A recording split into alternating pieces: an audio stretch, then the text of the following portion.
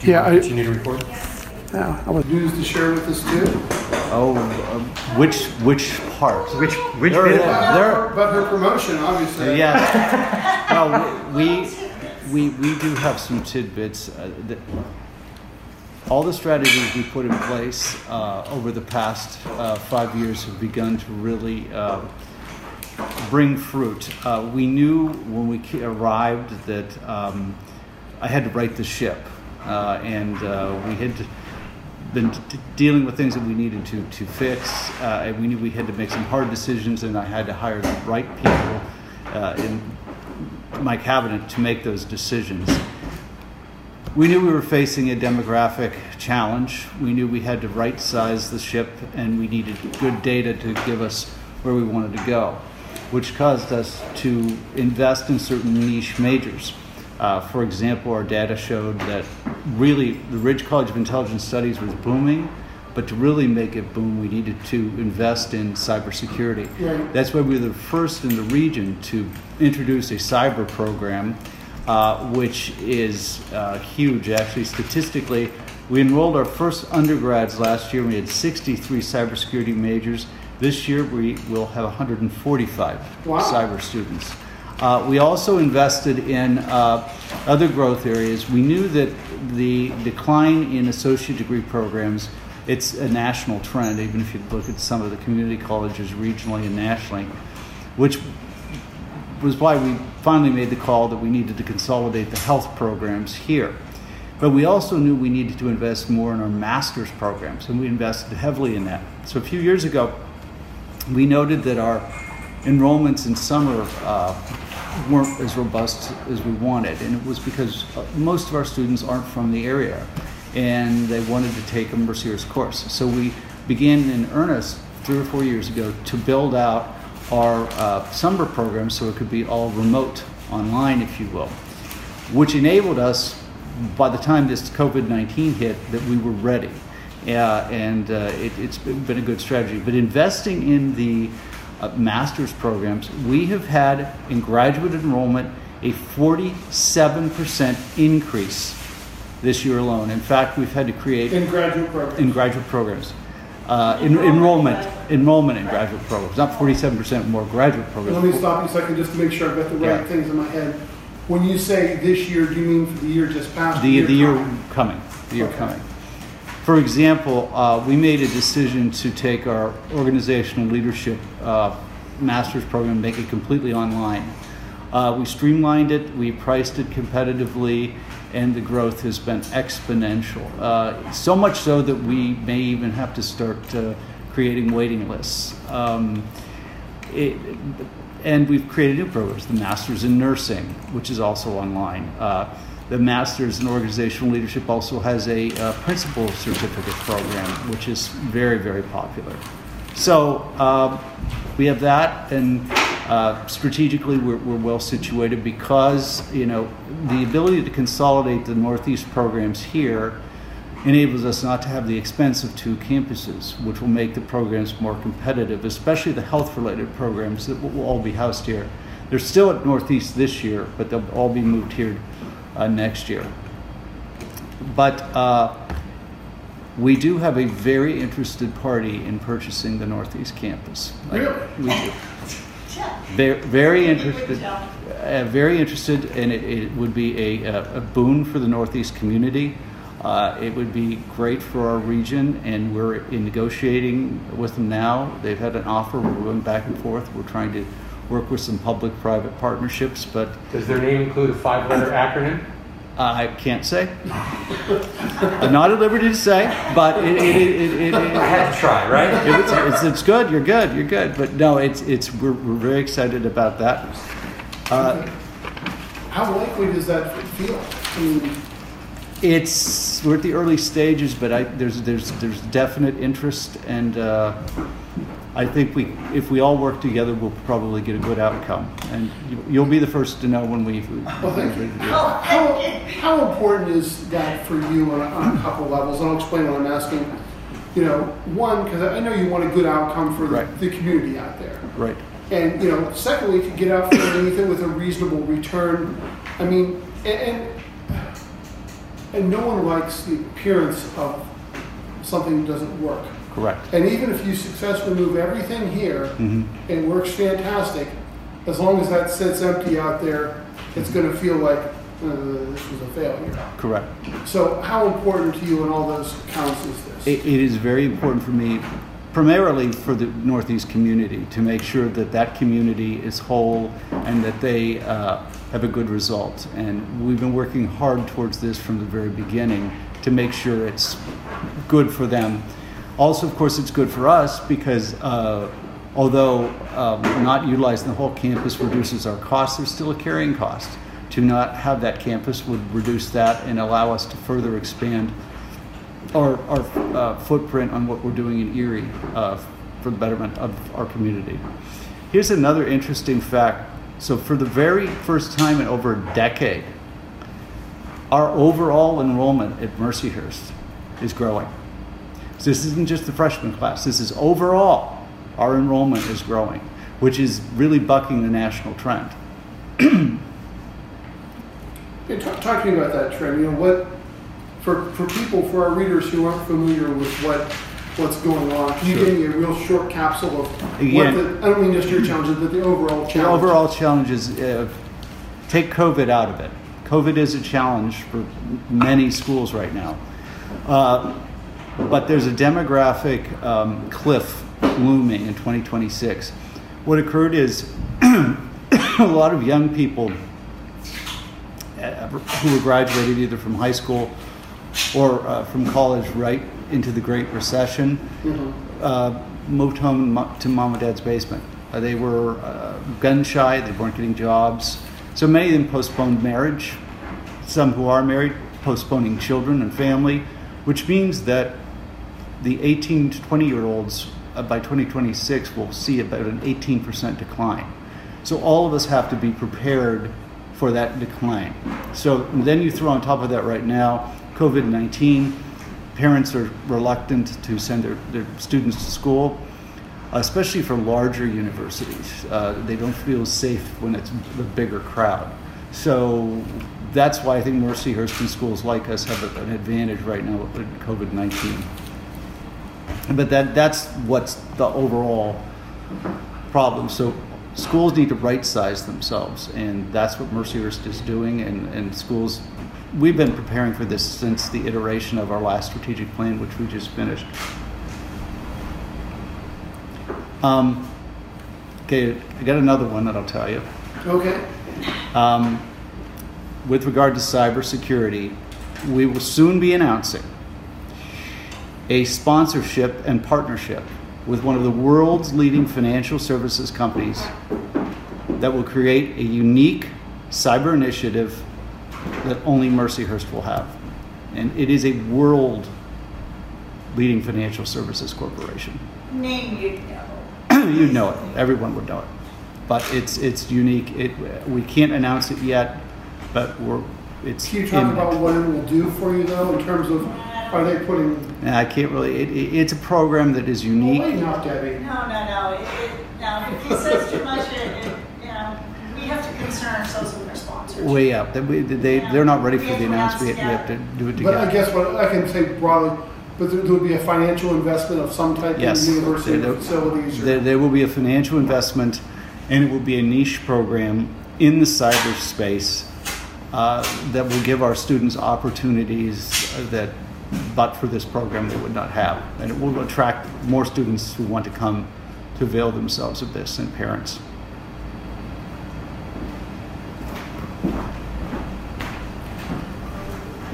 Why do you think things, it sounds like, I think what I hear you saying is you're turning the corner here. Yes. I mean, unless we have turned the corner, in 5 years we were able to achieve what we needed to achieve.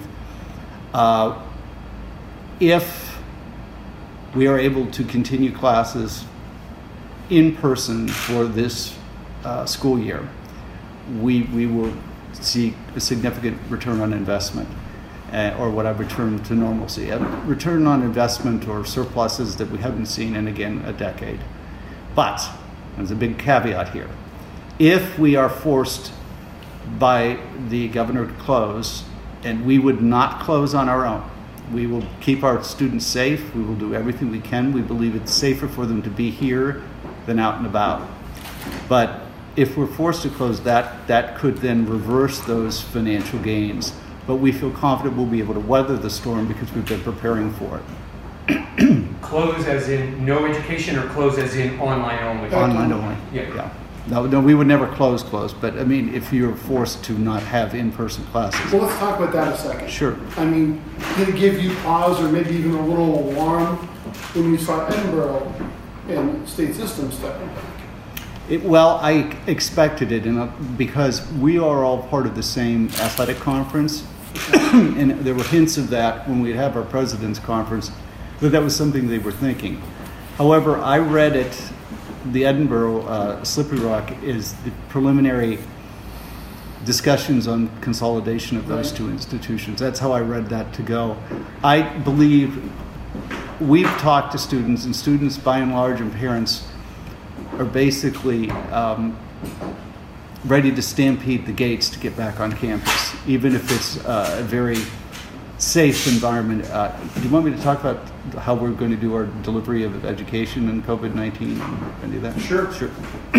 Well, first of all, we will be, let me talk about the educational component. We have 3 ways we're going to be delivering the education for in-person. One will be totally in-person normal classes, but these will be small classes, say classes of 10 to 12. Think quantum physics. Those will be in person. The majority of the classes will be a blend. And here's how we'll do it. So most of our classrooms fit 30 people. So we installed all through the summer the technology to do the following. So let's say it's a Tuesday, Thursday class. It's a political science 101. You're in group A, Debbie's in group B. Group A on Tuesday, the professor's in front of you, albeit everyone has a mask, he'll have on a face shield. Meanwhile, the technology will beam to Debbie's classroom across the hallway, synchronous delivery. In a classroom. In a classroom. Just a different classroom. Just a different classroom, but it'll be delivered, what's the word, synchronous. It's synchronous. Synchronicity is the album by the Police, so don't get me. Yeah, exactly. It's a synchronous delivery. So that, and then on Thursday, you'll switch. But the technology will allow the people who are, quote, remote, even though it's across the hall, to ask questions and interact with the professor, because that's the way, it's a. So you just up the personal experience one day a week, so each of them are getting that true face time. And it's a Zoom platform. So what we also do is so the lecture's live, but it's also saved on a technological platform we have, which is called Blackboard. So if you want to go back and review the lecture, you can do that. Then if we're forced to go remote, all of that would be just as I described, but everyone would be remote. Let's say there's 20 in the class, 10 are in this side of the hall, 10 are on that side of the hall. Right. Of those 20, 2 of them are sick, not COVID sick, but just sick, okay? And they're home, they're not in school. Can they check in live with the instructor, or only go to Blackboard? They could only do Blackboard if we're in person. Yes. Now, if we're not in person, then they could do it either way. But there'll still be a method for... Right. Because I think some people are going to probably be a little more cautious about going out, even if they've got their gardens already cold. Well, and we're going to be quarantining for 2 weeks, so the students are coming in waves. So if they're coming from a what we'll call a red state, a hot state, we're going to be taking those undergraduate students and we're going to be placing them in a quarantine situation at the Northeast campus. So they'll be fed and able to get out and exercise, but we want to make sure that all of our students are safe. We also have special quarantine areas here for any returning international students that we have. And that way we'll do that. Now, we have no athletic intercollegiate play this year, but the teams will be practicing. The teams will be tested with temperatures. We already did a test run of temperatures on campus where everyone was instructed to, as they drove onto campus in the morning from 8 to 9, they had to go to a certain area, say who you are, temperature taken, and record it. So we did that as a test run. We will only do the temperature taking like that if we have a case on campus. So we're taking a lot of precautions, a lot of distance learning. I'll give you an example. During the freshman welcome week, instead of the usual activities in the Performing Arts Center, we will be having a movie and or lectures and comedians on the various athletic fields. So they're socially distanced, big screens, and it should be fun for them. Have you read about the 1918 flu and how they put kids outside, you know, put them in basically sleeping bags with hot rocks? Well, I'm saying, are the profs going to be encouraged if the weather is conducive to go outside? Indeed. In fact, for the first month, we have hot rocks or no hot rocks. No hot rocks. We have 3 dining spaces, or 3 dining rooms plus the Irish pub. We are actually going to have tents put up around the campus so that people can socially distance for the first month as an added precaution. We're going to have takeout service only. There'll be a lot of variety, but takeout service only. So we've got a lot of things in place to try and mitigate any danger for the students and the faculty and the staff. Knowing what you've done to prepare, what's your level of nerves about, Jesus, is this going to work? I think it will work, but I also believe that if the cases explode, there's a possibility we could be forced to go remote. And then remote will be fine because we don't anticipate a huge melt.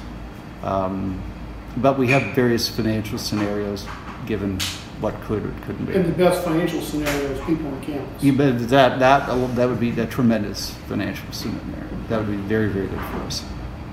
By the way, as a quick aside, it just kind of occurred to me, we're supposed to ask at some point all the colleges how they spent or what they ultimately did with their what CARES Act money they got. Did you end up with a particular plan for that money? Yeah, the money was basically given to we had to reimburse the room and board, and then this was used to offset a portion of that. That's what we used it for.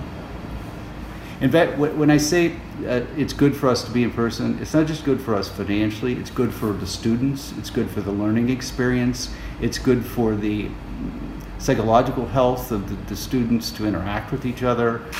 It's really what a college education is about, that interaction.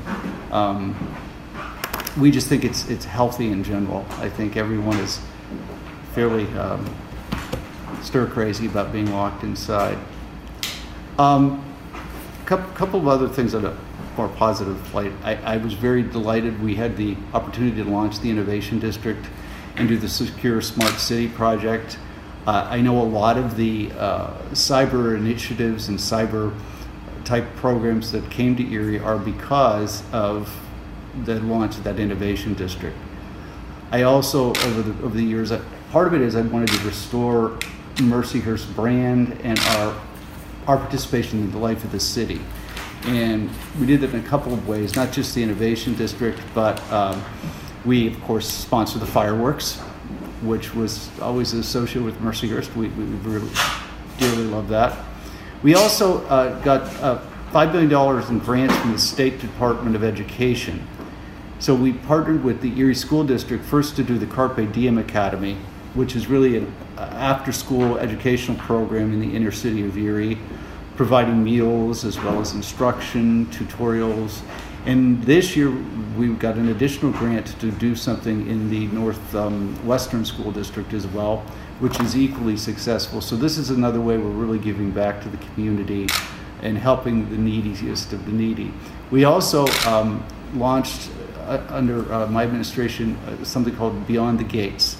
And this is a 4-credit service program where for a credit, the students do various service projects throughout the city.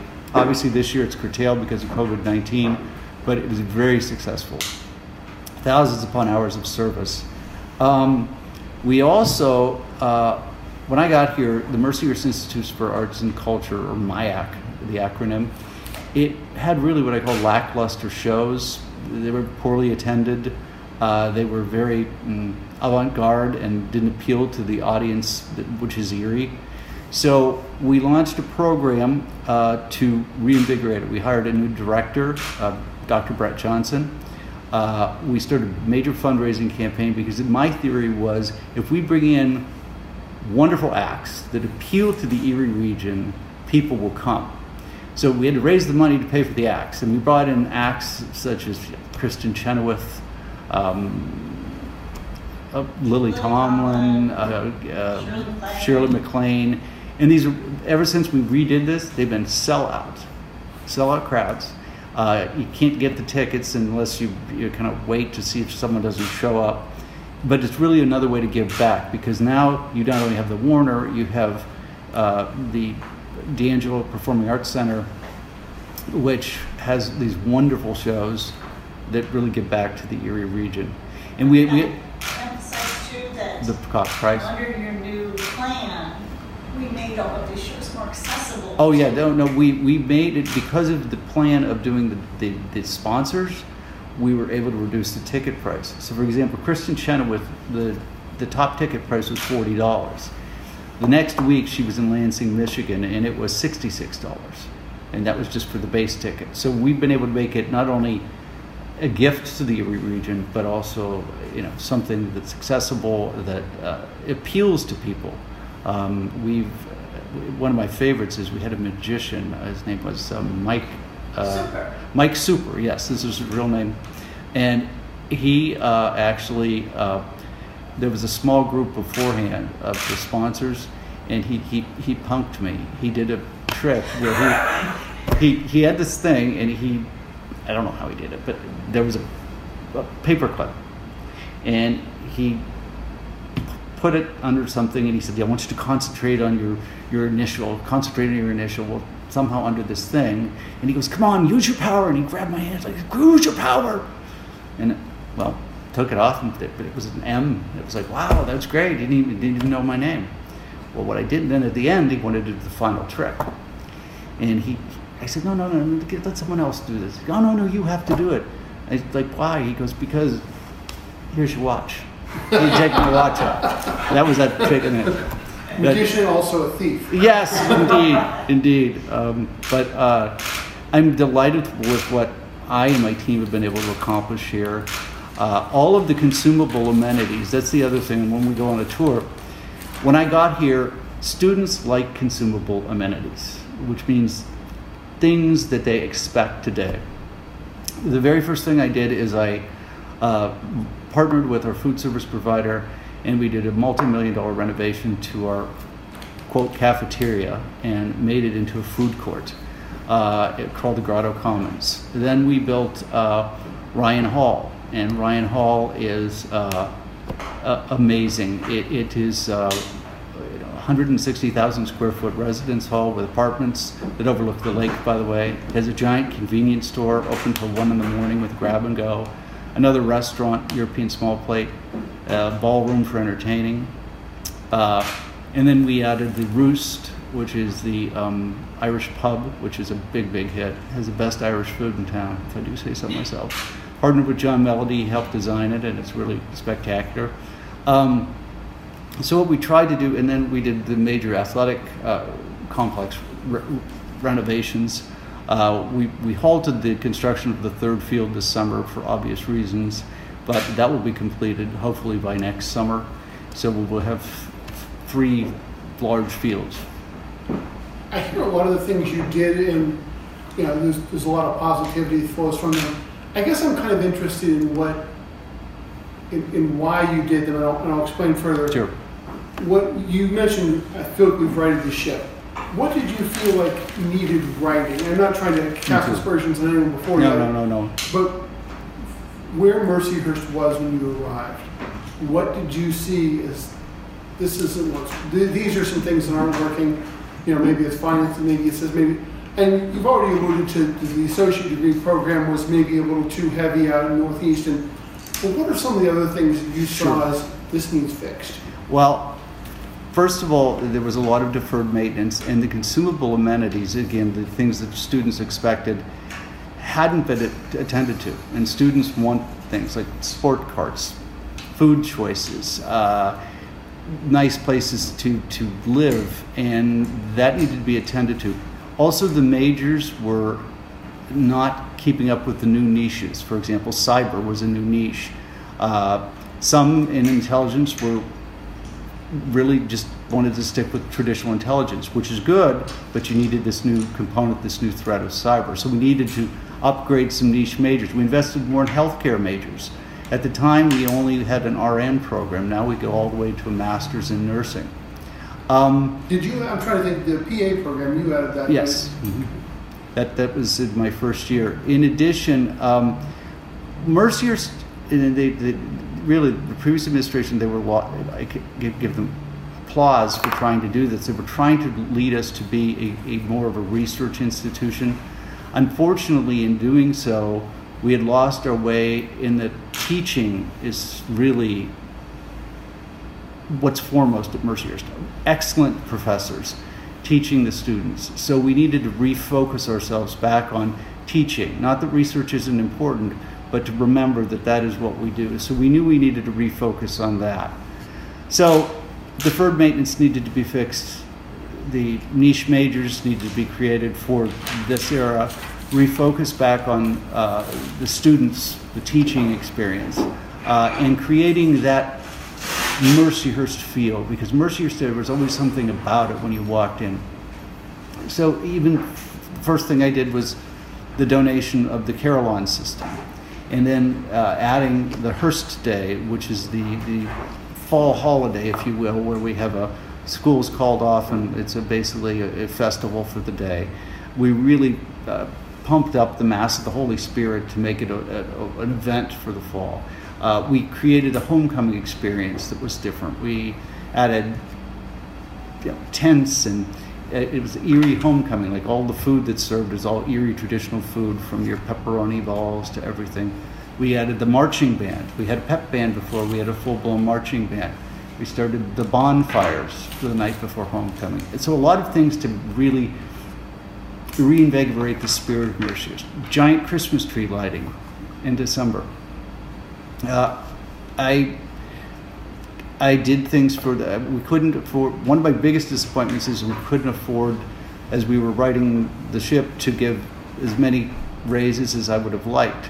But what I could do, I did do. For example, in the summertime, all the staff get half days on Fridays. I added extra holidays, paid holidays, to each major holiday: Labor Day, the 4th of July, Thanksgiving, etc. So things I could do, I would do to reward everyone here. And all of this stuff helped to reinvigorate what I call the spirit of Mercyhurst, and it's there now. The deferred maintenance we're really tackling for the past 3 years. Every year we do another side of the slate roof on this magnificent building that's almost 100 years old. Slate roofs are cheap. Oh yeah, real cheap. Although when the student union, I replaced the roof last year with a simulated slate, and it was much less expensive, but it looks the same. Yeah, I've seen that used. That seems like a real smart, less brittle, I'm guessing. Yes. Were the finances, fixing the finances, a separate issue, or did you view that as we fix these things? It's all related. One of the things we did, and by the way, we also put in a multi-million-dollar cyber center, which also did that added. Now, it was all part of our strategic plan in that we had to create niche majors, and what we did is we spent the money on enrollment consultants. We wanted data-driven decisions. We wanted to attract students, but we wanted to reverse the over-discounting, if you will, which we were able to do so. And to do that, you have to do mathematical modeling to make sure you get the exact spot, and we were able to do so. So it was promoting Mercyhurst, and we promote it. We have a brilliant marketing, public relations folks who know all the social media aspects.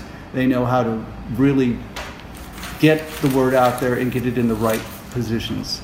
You mentioned the discounting. I know most all private schools, it's like, here's your sticker price, but here's what you actually pay. Mm-hmm. Have you? I've reversed that. I've increased the net tuition revenue per student, as opposed to, which means basically I've reduced the discounting. Not necessarily good news for students, but well, it's still very reasonable. I mean, it's very reasonable. is the school's endowment where you want it to be? Or No. What's your 5-year, 10-year? Well, the endowment, Yeah. the endowments come primarily from bequests. We just received a large bequest recently, and they come from directing surpluses. So as we'll be able to create meaningful surpluses, you start directing those surpluses into the endowments. In addition, we have a tradition here of senior gifts, and they were wonderful gifts, an anchor or a stage or something. But what I started is the seniors do an endowed scholarship fund, which means that throughout their lifetimes they can keep donating to this, and that's part of the endowment. So those are really the 3 ways you build the endowment. But again, endowments are part of history. I mean, historically, women's colleges, which we were a women's college until 1968, the endowments aren't as large as they are with traditional men's colleges. It's just the way time happened. Have you been able to grow yours during your time here? A little, not as much as I would like. A little.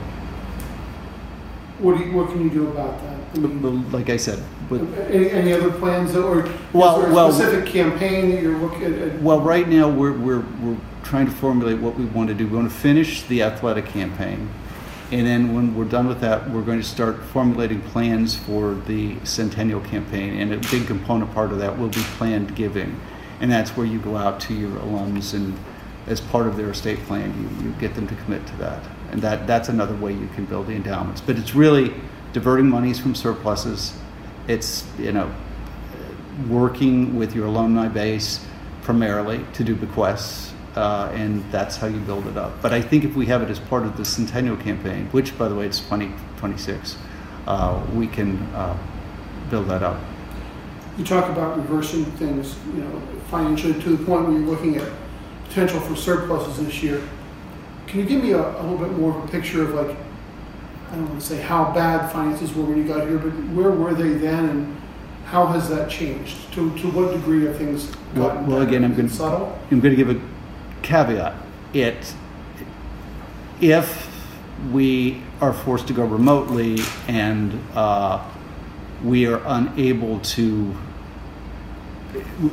if there's too much melt, you don't necessarily have a surplus. We don't know. I got you. We don't know. But we were able to stabilize, right-size ourselves, get us back to basically what I call a break-even. We had a significant financial issue when I arrived. It was even more significant than anyone realized. Once I and my team got into it, I started in August, and by Thanksgiving we knew it was more significant than we had thought. But we were able to fix that, and that was really what we set out to do. Was it an issue to the point that you feared for the future of the university? I mean, was it ever so bad, or did you see? No, it was never that bad, but it was bad enough that we knew we had to make hard decisions, including like consolidating the Northeast campus. We tried at first to market it, but the data was not in our favor because associate degree programs, and again, part of the problem with associate degree programs, unless they're in the medical field, you can get like an associate degree at the high school level because people are taking college courses there. And then so many of these associate degree programs now, you have to have a bachelor's degree.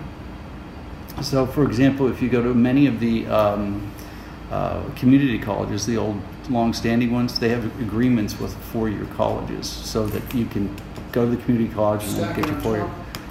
Because it's like, for example, your sports medicine, for many years it was a bachelor's degree.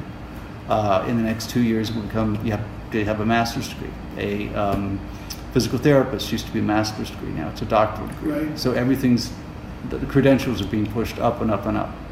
So that's part of the trend. But we knew we had to make the hard decisions. We had to right size. We had to, make some, very difficult calls with some, furloughs, position elimination with the onset of COVID and the rapid consolidation. That's probably one of the hardest things I would have to do as a leader because not only is it harder for any leader, but when you're at a place like Mercyhurst where it's a family, it's the Mercy tradition, it's difficult. Is the staff smaller now than when you arrived? Yes it is. Is that largely a Mercyhurst thing, or is that a northeast issue? It's a large part of it is northeast, but it's overall, but a large part of that was northeast. When you announced the Northeast decision, I could be misremembering this, but was the message everybody's got a job downtown? It wasn't. I don't remember. It wasn't everybody. It was we were going to attempt to have it. Okay. But when you have a rapid consolidation, and on top of the COVID situation, we had to reimburse millions and millions of dollars in room and board. So you kind of have to, again, if we're not here, we don't have a mission. We have to make sure that we're healthy, and that's what I've been able to do, is make sure we're healthy. When you look at the 5 years you've been here, sort of assess for me, it's like, do you feel you've been mostly successful in what you set out to do? And second question, is there an area of disappointment? I mean, again, COVID's everyone's disappointment, so we'll set that aside a little bit. To what degree do you feel like you've done what you'd hoped to do, and where have you come up shorter than you'd like? I believe I've done the super majority of what I set out to do. I've restored Mercyhurst's brand, its reputation. Our enrollments are again where they haven't been in over a decade and growing. We're looking at potential surpluses that we will be able to reinvest in ourselves more readily. I've raised a great deal of money. We've rebuilt things. I've really tackled deferred maintenance. We've re-engaged the Erie community. So by and large, I think my administration has been very successful. I have an amazing team. Again, I'll go back to my disappointment really has been to make some of these changes and measures. It resulted in job losses, and that was it's personally painful for me when I have to do that. Also, because of the way we had to fix and right the ship, I haven't been able to give raises as often as I would have liked, and I hope to remedy that. But those are my bigger disappointments. Other than that, I've really enjoyed being here. It's been a wonderful experience. It's great to come home. Great to be able to do something with the school you love. My brother's an alumni here. I don't know if you knew that. He was on the board for many years. My father was a president's associate, and I, of course, was the dean of business here prior to becoming the president of Lake Erie. So I learned to love the place. But I know what faculty members go through. I did it. I had 60 advisees. I taught overloads. So I'm really empathetic to the faculty and staff. Now, how old of a man are you? I'm 59. So I asked that with a window toward the future, with a look toward the future. How long do you see yourself here for a few more years? Do you have? I do, unless something. My whole thing is giving back. My personal mantra was to change the world one student at a time, and I know I've been able to do that. And I always look for opportunities to give back. But I'm very proud that I was able to do what I've been able to do. As now we're entering my 6th year, so time will tell. We shall see. But I'd love to be here as long as I'm able to do so. But I always want to find ways to give back. Are you looking at? Would you entertain other offers? It seems like it's become a very itinerant position. I don't mean this. Yeah, no. I mean Mercyhurst, but look at the state system. How often those jobs seem to change. Those jobs change quite often. I'm here to stay in Erie. Erie's my hometown. Unless there was some opportunity to do something really meaningful, but right now, my meaningful is here. My meaningful is doing all I can for Mercyhurst faculty, staff, students, especially our students. Go back to change the world one student at a time. I always tell, this is a new story, but when I was the dean of business here, I taught the capstone course, And the capstone course, what I would do is they had to write a case study analysis or business plan, if you will, for charities in Erie. So I would go out prior to that semester. It was always a final semester course for the seniors, and I approach the charities and we'd do the work for them, and I'd divide them into groups of 10, and then I'd always pick a group leader. And this one young man back in 2006, he thought of himself as shy. He was athletic, but he didn't think of himself. And I saw him as a natural born leader, and I told him so, and I made him the group leader. And he was one of my advisees, and I talked to him a lot about it, and he really blossomed through this. And this is again 2006. So this past spring, I was here. It was early spring. Not this spring, but the spring before. Yeah, like last year, back when things were normal. And I got an email from him. I hadn't heard from him since 2006.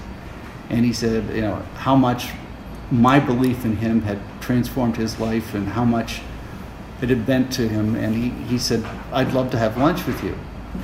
And I emailed him. I said, sure, I'll have my assistant contact you at lunch. So, because I remembered him well. And my assistant came in, she said, Michael, do you know where he lives? I said, no. She said, he lives in Orange County, California. I said, he wants to come and have lunch with me from California? She said, yes. So I said, okay, that'd be great.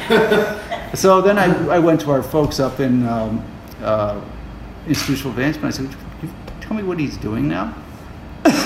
He had just sold his second company for $100 million in cash. So suddenly he wanted to have his lunch even more. Well, no, because the email said he wanted to do anything he could to help me in the university, and so he came back and he said he wanted to help me. So we had dinner in the president's dining room. We both kind of got a little choked up, and I asked him if he would like to be the youngest member of the board of trustees in the history of the university, and he said yes. And then I was told him that we were doing a renovation of the main floor of the library, which I need to show you that too, which included the Ridge Archives. And I said, we're nearly $1 million short. 2 days later, we were no longer $1 million short. Sorry. So he gave the money, but he didn't want to be acknowledged. We're going to leave the library after. Yeah, we'll go to the library, we're the cyber center, and so so I know I've changed the world one student at a time. I've been very impactful here. I know I feel deeply. I respect the faculty here. I believe they respect me because they know I was one of them. I respect the staff here deeply. And the students are like my family. If I could just say one thing, when he first started, was interviewed by the Washington Post about the need for college presidents now to have a strong business background. And I think that's what he brought here that we really hadn't had before, was somebody who not only knew academia, he was a professor, he was a dean, he was a college president, but he also owned his own business. So you put all those skills together, and it just gives you, talk about niche. And I also have a unique perspective. I'm very much a strategist, and I can see the forest through the trees. I can see how all these parts and pieces fit together to give this result. And that's really, I think, the strength I bring to an institution like this. Plus, I like people, and I like engaging with people. Do you have much interaction with the other college presidents around? Occasionally, but it's a really competitive environment. So sure, I was saying I can imagine that it is. We're Dr. Taylor and I are on the same athletic conference presidents group. There's been some community initiatives, I think, that all of you have. Yes, we're part of the. I've seen you and Chancellor Ford. Yeah. It's through the ECRA as a sponsorship with the Beehive, and in fact, we're creating our Beehive now. We're supposed to be finished by now because it's supposed to be located right next to the Cyber Center, but it's been delayed. But the Beehive Initiative, we cooperated on that. And there are a lot of other things at various other levels that we do, but we're all part of it. I always say, having lived in Erie now close to 40 years, Erie still sometimes thinks we're a town of forges and steel and things, but we're really, we have that and we need that, but we're really a town of meds and eds. I mean, you've got some major universities here, you've got the hospital systems, the medical school, that hospital system. It's a very unique. I can't imagine what Erie would be like if the universities weren't here. I mean, all the professors and people who live in all these houses and buy all these goods, and all the students who come in and out, the traveling teams. It's a huge economic impact. Speaking of universities, what are your thoughts on the advanced motion for the community college? Are you positive on that? Do you have doubts about that? We are really going to help them in any way we possibly can. We would share statistics with them. We hope that they avail themselves to put members from Gannon, Mercyhurst, Barron on their board so they get some insight in this. But we have had our experiences with Northeast, and we can share with them the do's and the don'ts of that. Does that worry you for them, what you know about the trouble, the challenge of associate degree programs? It does, because I think they need to do a lot of partnering with the universities for the associate to baccalaureate. So it will make it an affordable option for the students to go and get the associate degree at the community college and then go on to get a baccalaureate. But again, we would share the statistics with them. But we think it's going to be a great community asset. I'm anxious to see where they may put it. Hopefully it's accessible for those who need it most. Yeah. You sound a little bit more positive on it than I've heard from some others. I'm positive that it will be a community asset, but I just hope that they avail themselves to the rich talent from the universities who understand this particularly animal. And even really, I would say, hopefully they're calling upon the expertise of some of the others, like from Lakeland Community College, JCC, who know our regional market, Butler Community College, just kind of, so they get a handle on doing it right, because they have a chance to do this right, and if they do it right, it will be a tremendous asset to the community.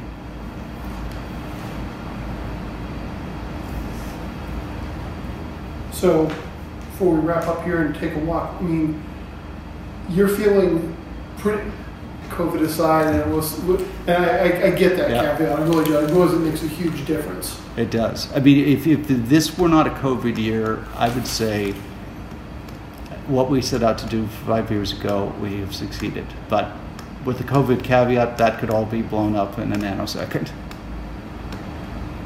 But we are confident, after running all the scenarios, that even if we go remote, we will still be stable. But time will tell. Well, I suppose it's remarkable enough to be getting where you wanted to be, given the fact that this past school year was a setback. It was. I mean, we had. I don't know any school that didn't lose a tremendous amount of money, because there was no way not to. When you have all these reimbursements, which of course you should. I mean, that's the right thing to do. They're not here eating and living, so why wouldn't you have to reimburse them? Do either of you know a rough enrollment figure for the fall? It continues to grow, but it's large. It's very large. So I don't have the exact. We have a vice president of enrollment guards and. But it's ready to share. It's very good. It's very, very good. And I guess at least, and to make sure I understood what you said, you're not saying it's better than 5 years ago, but you reversed the trend. Is that correct? No, what I'm saying is this is the first time we've seen meaningful enrollment growth in over a decade. So we always talk about freshman classes, right, and how much they've grown. We're talking about the total enrollment, which would include the 47% graduate, and it also includes the retention, the kids who are coming back and not leaving. So overall enrollment is there. Are we at the levels we were a decade and overall? No, but we're seeing positive enrollment growth for the first time in a decade. And again, that was a different demographic. Eyeing any other new programs you can mention, or any other areas you might want to get into? Well, again, we're really doing some renaming of some programs. Like our forensic anthropology will be known more as forensics. It's the same program, but it's more focused on that, and that's something the students are really they get it. They watch those television shows, Sure. and they think that that's what they want to do. Has your total number of majors expanded or shrunk? It's remained relatively the same, but they're not the same majors. Some of them are repackaged, reconstituted. You have to constantly research what's a new trend. And again, our cyber program is true cyber security. It's not cyber gaming. It is all about, protecting yourself from cyber, mitigating cyber when someone is hacked. Our professors are brilliant. Well, it's a good enrollment for you. Yeah, it is. And in our intelligence studies, we're getting some really amazingly new, talented professors in. Our professor in forensics, she's from Spain, and she's not only an MD, she's a PhD in DDS. in what? Doctor of Dentistry. Yeah, a doctor of dentistry. So she's forensics, but she was called to New York City to help during the height of the pandemic. So, which is I would have interesting. called you on that, but she had to sign an agreement. You're right. She wouldn't talk about it. Huh. Debbie, I want to make sure that the library's open, so I'll have to take my thing. Shall we? Did you do a video? I need to do a portrait, then video, and then I'll need a few minutes to pack up and we can go over there. But first, I have a sports question. Sure. How are the Mets going to win this? No. They're not. There's no baseball season if you hadn't heard. A sports question that could be related to your finances. Division I sports Right. are very expensive. Mm-hmm. Your hockey program has always been a smaller program comparatively, and arguably it hasn't been hugely successful female since Megan Augusta when you made the Frozen Four. I don't know when the men really went The deep. female team is more successful Yes. than the male team. Division I sports are wicked expensive. Correct. How did you make the decision to stay with D1 hockey? We are staying with D1 hockey because there would be Title IX ramifications if we eliminated. I'm sorry, because There would be Title Title IX ramifications if we were to eliminate it. So we're sticking with it for the moment. We also just recently, as part of the athletic campaign, renovated the entire ice arena. It's brand new ice. So we're hoping that will attract more talented people when we're actually able to have a season. We actually are opening the ice arena for the junior hockey. Of course, there'll be social distancing. Parents can't come in, but the teams can go. Before you made the decisions for the renovations, which are beautiful, by the way, did you think about possibly dropping both men and women? Men's and women's hockey? We analyze all athletics teams, just like we analyze all of our programs, we analyze all of our teams, and we came to the decision that it just wouldn't be financially feasible to do so at that time. Well, I think they're glad we decided to continue with it. So, and it also, frankly, when you're playing in some of these major tournaments and people learn about Mercyhurst, you can't buy that type of advertising. When we were in the Elite Eight in basketball and in baseball, it's on national television. So Yeah, that's worth something. yeah, it's really worth something. So Okay, Michael, looking right at me, right down the gun barrel, and I'll do cool portrait options. Great, just like that. Soft smile, hold that, and again.